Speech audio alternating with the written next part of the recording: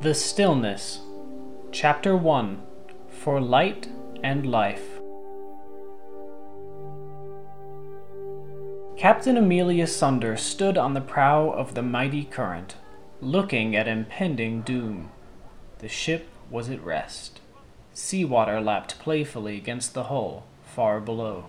She squinted her eyes, trying to find the exact place where the choppy blue ocean withered and died.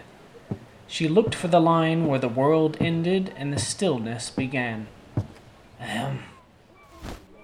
Something on your mind, first mate? She gave up her search and turned around to face the man. Orestes was competent, polite, and stood almost a foot shorter than her.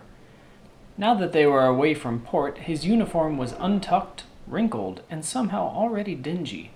Perhaps he had simply put away the clean one. "Yes, sir. Our guest wishes to express his displeasure at your delay."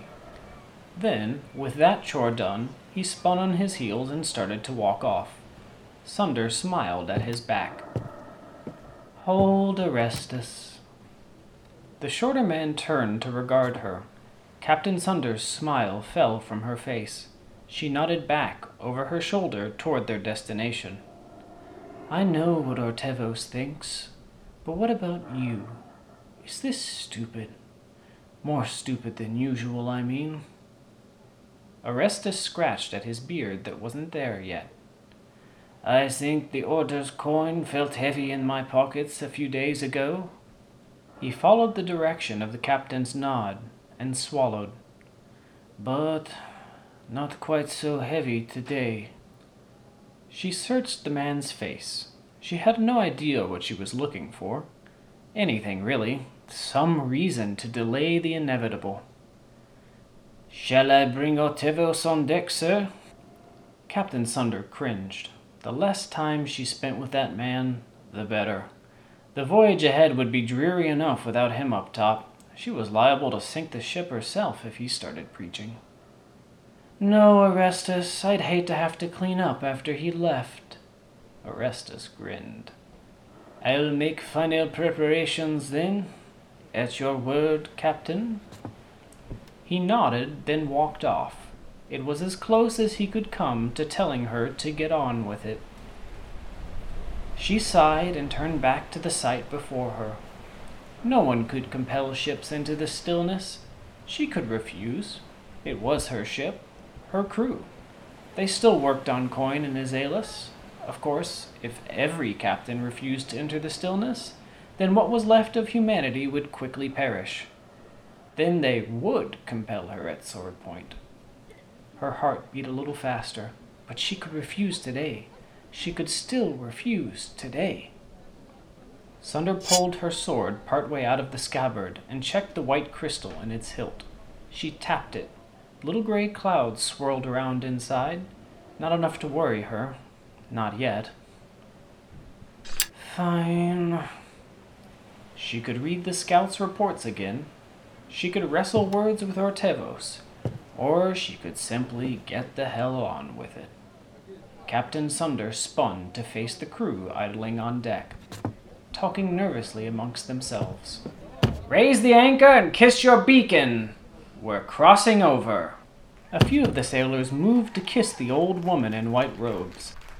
She batted them away playfully, and they pretended to be hurt by her rejections. She raised her sword into the air. "For light and life!" "For light and life!" She watched as her crew got to work. Then Captain Sunder turned around, placing one foot on the railing. As the mighty current lurched forward, she found it. The place where the frothy ocean fell still and placid. The line between the dying light of the world and everything else the stillness had already consumed. The first few days of the voyage were easy sailing. The sailing was always easy. The days, if you could call them that, were not. The sun was a shriveled dot in the sky. Even at midday, its feeble light only barely reached a world she didn't want to see. The stillness didn't only dim the light. It seemed to take all the life from the world. It made the water smooth as glass. Sounds seemed to carry forever across the pristine surface. There were no sounds out here, except the ones you brought with you, and it dulled even the spirits of the most joyful people. The most dangerous thing out here was your own mind. That was what the beacons were for. Masters of light and life itself, one and the same out here.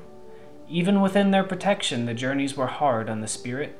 Just 3 days in, and there was already an edge to every human interaction. Captain Sunder's beleaguered crew was pressed down, but like a spring, she thought, they would come right back. They always did.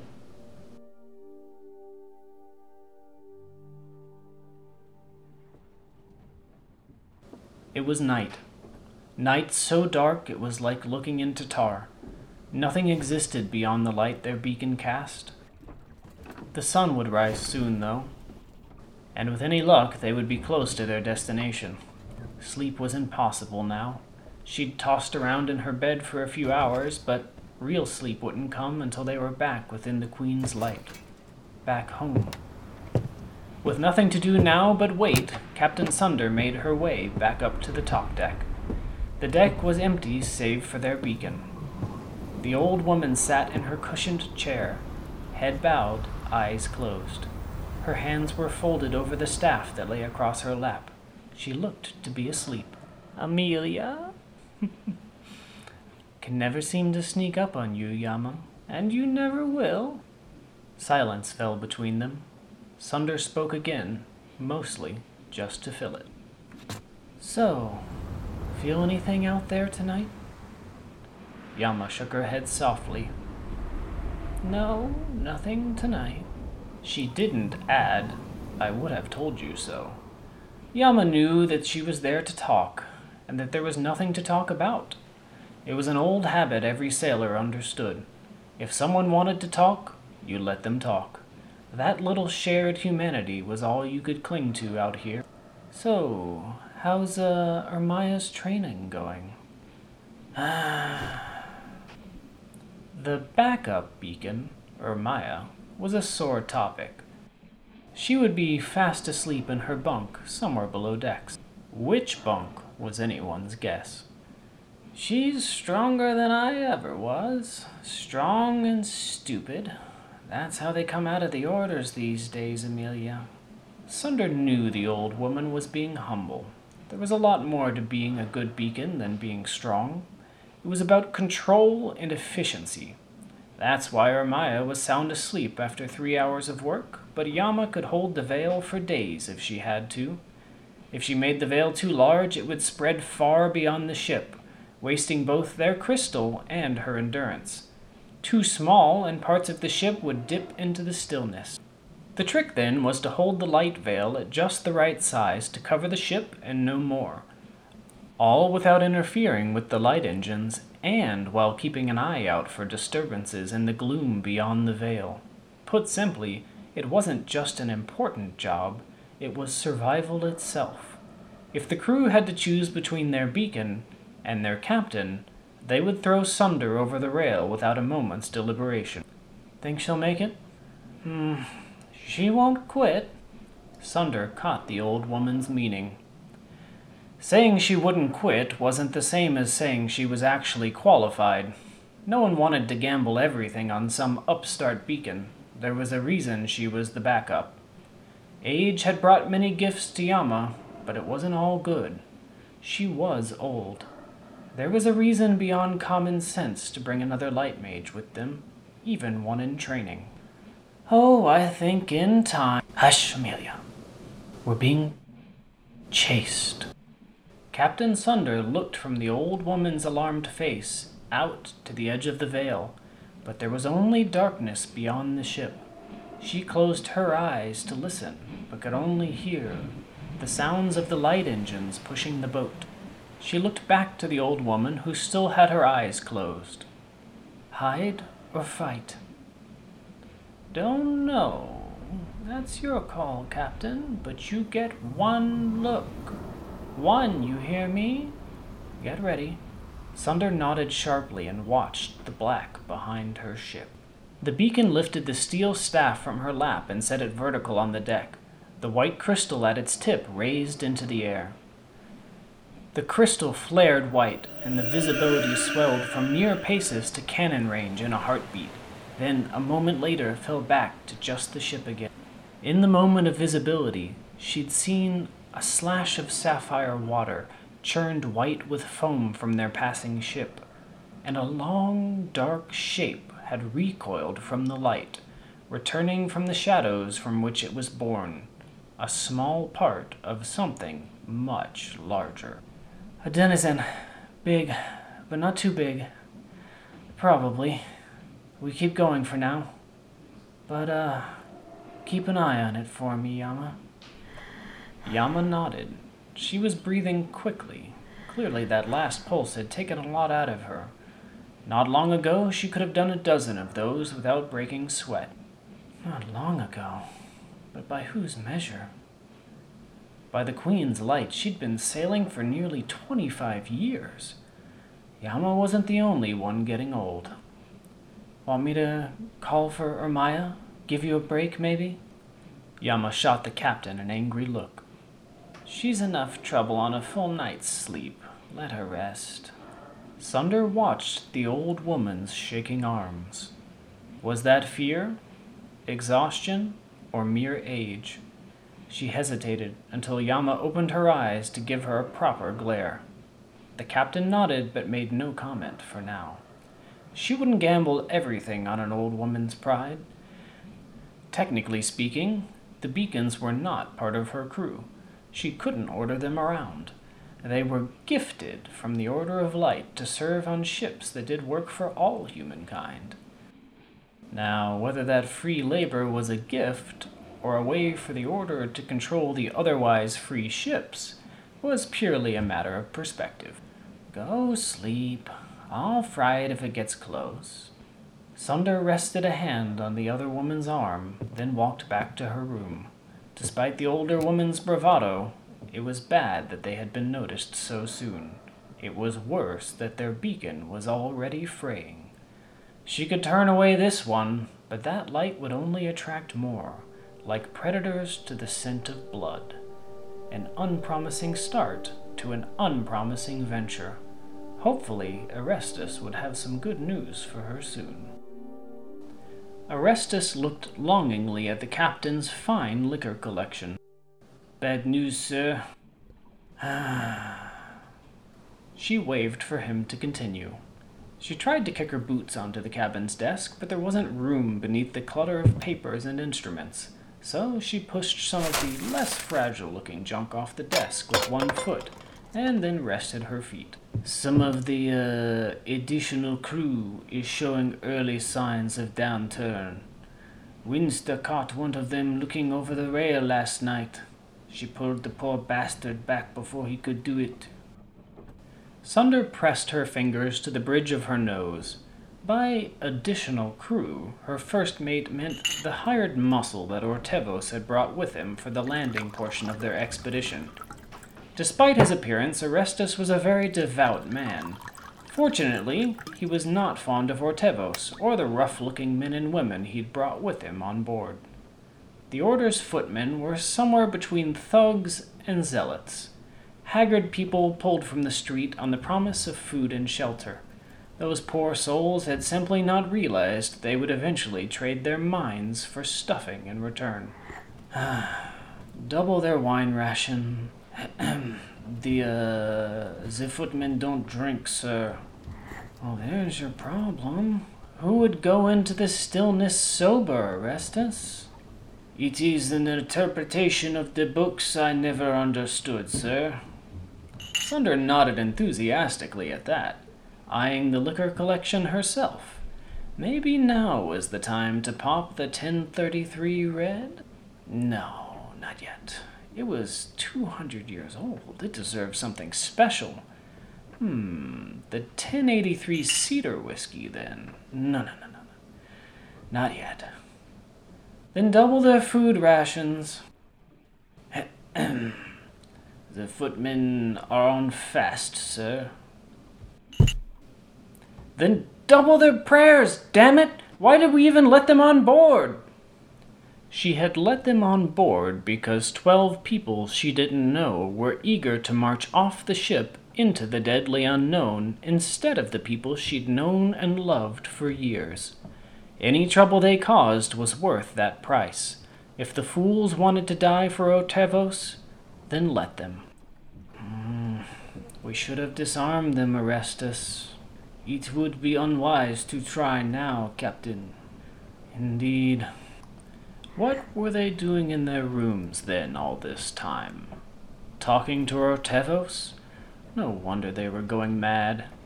And what did they think of her crew, who were probably taking turns drinking, gambling, and betting each other? No, they weren't sailors. They didn't understand what the downturn did to people. A beacon's veil wasn't the Queen's light. The stillness bled through like sickness into a wound. It would seep into a person's soul and erode it. Being sick with downturn killed more sailors than anything else. It was a half step from going still, from becoming a wretch. All hands on deck. Sunder barely had time to register the alarm before she and everything else in the room was lifted a foot into the air and slammed back down. A deep thud reverberated through the ship's old steel skeleton. Everything not tied down was now rolling around on the floor, including Orestes and Sunder. Everything except the furniture and alcohol, really. Captain Sunder scrambled to her feet, buckled on her bright sword, and strode to the top deck, trying to keep the fear from her face. Madam Beacon, please, step away from the rail. One of the order footmen was trying to keep Yama away from the side of the ship, uncertain how to respectfully hold the holy woman back. The old woman, for her part, was completely ignoring the man's pleas, trying to get back to the railing. Try again, you shadowy bastard! Come see what an old woman's faith is made of! Spit flew from her lips as she wrestled against the younger man trying to restrain her. Madam, please! Captain Sunder walked past the crew who'd already assembled. They weren't exactly battle-ready, but they were armed and mostly clothed. She heard Otevos calling from his rooms below, demanding to know what was happening. She ignored him. When the beacon noticed her on the top deck, she stopped struggling against the footman and walked over. Captain, my apologies. That monster caught me unprepared. The order footman followed her over, apparently unconvinced that she wouldn't make another run at the railing. She was asleep. Sir? Sunder noted the belated honorific. He, too, was technically not compelled to follow her orders. There were a lot of people on her ship like that. If they made it back, she resolved not to do that again, no matter how tempting the offer of free soldiers. The beacon looked like she might incinerate the poor footman before turning her attention back to the shadow denizen in the water. Footman, go fetch her a hot meal. The footman hesitated at the captain's orders. She didn't know whether it was because he wasn't sure if he should take her orders, or if he was afraid to leave the beacon unguarded, lest she throw herself into the sea like his order brother had almost done last night. This man must not know that beacons were the least affected by downturn. Our beacon knows her business. Go on. Sunder wasn't afraid to call the woman out, but she wouldn't do it in front of a whelp like this. It often appeared that she was asleep to people who were not used to traveling with her. The footman didn't leave, however. I could find Beacon or Maya. She's asleep. The footman looked at her, perplexed. Who could sleep through that? Ahem. Everyone turned to look at Orestes, and he blushed. I believe she was heavily involved in last night's ritual to ward off the downturn. The captain turned to the footman with half-lidded eyes. Her temper flared. She's plastered drunk. Don't worry, there's probably a sailor in her bed to guard her if things get dicey. Maybe two. She took a little too much pleasure in the footman's reaction. The man's worldview had just been splintered into 1,000 pieces, and now those pieces were falling out his ears. He made the sign of light and stumbled downstairs, presumably to find food for the beacon. She had no idea what condition Ermaya was in after last night. It was none of her business. She could do whatever she wanted to ward off the downturn. It certainly wasn't this light-sick footman's business either. Orestes gave her a sour look, practically a slap coming from him. He had it coming. You don't agree? Fine. With respect, Captain, we are asking that man to die tomorrow. I didn't ask him to die, or Tevos did. Orestes swallowed. He wasn't comfortable with conflict like this.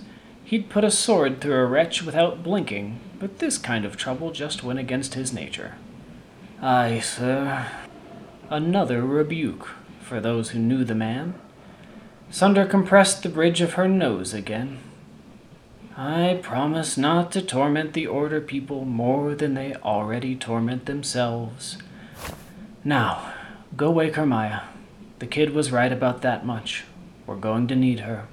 The first mate nodded, seeming to appreciate her words, then hustled downstairs. Yama began to protest once he was gone. Sunder spun on her with stern words, but not so loud that the rest of the crew could hear their close conversation. I can't relieve you of duty, but I trust you to keep us safe. I trust you to use the humility the Queen gave you, to know when you're merely tired and when you're through. Yama recoiled from the harsh words, but she needed to hear them. Sunder let them sink in for a moment before dulling the blow, just a little. We will not survive without your strength. Please, Yama, don't waste it showing us who we already know you to be. Tears ran down the beacon's face. It stunned Sunder into silence. She hadn't meant to make her cry. She didn't realize she could. I see the way they look at me. The people from the Order. They look at me like I'm the Queen herself, walking around half naked. I'm just a person, Amelia. I'm not like them. When I'm all used up, they'll send me back there. She waved at the deck, roughly where their Order members were bunked, as if they were the ones who would send her back. I won't do it.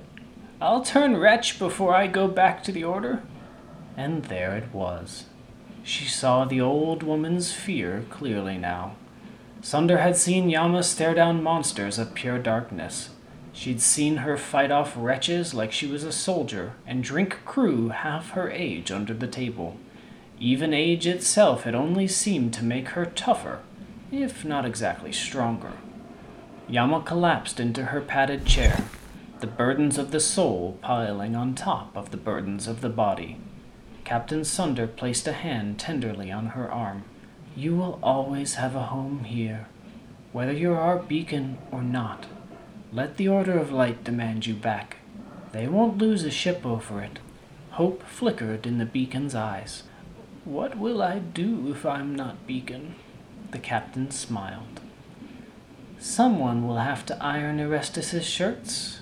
It's a job for 3, I'm sure. I don't think you can manage it. He has more than one. I just assumed he wore it constantly. Someone came up the stairs from below decks, right behind Sunder. Orestes, you have 2 shirts, right? One... It wasn't Orestes. The man turned away from Sunder and walked toward the rail. Then he leaned forward and tipped over, disappearing over the edge before she'd even realized what happened. Belatedly, she reached out a hand towards the spot where the man had stood. Javies, a mechanic from her crew, ran to the edge and looked down into the sea, then back at his captain, his face pale. By the Queen, he didn't even speak. Javies looked back down at the ocean and back again. She knew instinctively that it had been one of Ortevos' men. Which one, she wasn't sure. He didn't say a damn word. Just walked right off. The crew still on deck started making the signs of light. Sunder didn't relish what would come next. Someone had to tell Ortevos the stillness had taken its first victim.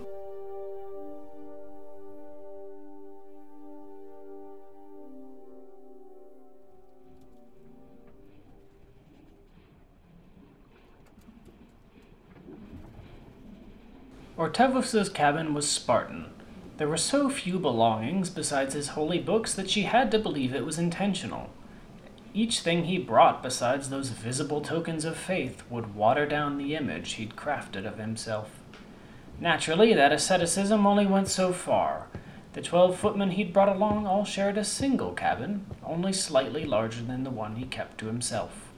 Currently, he was pacing back and forth, purposefully ignoring the chair right in front of the seated captain.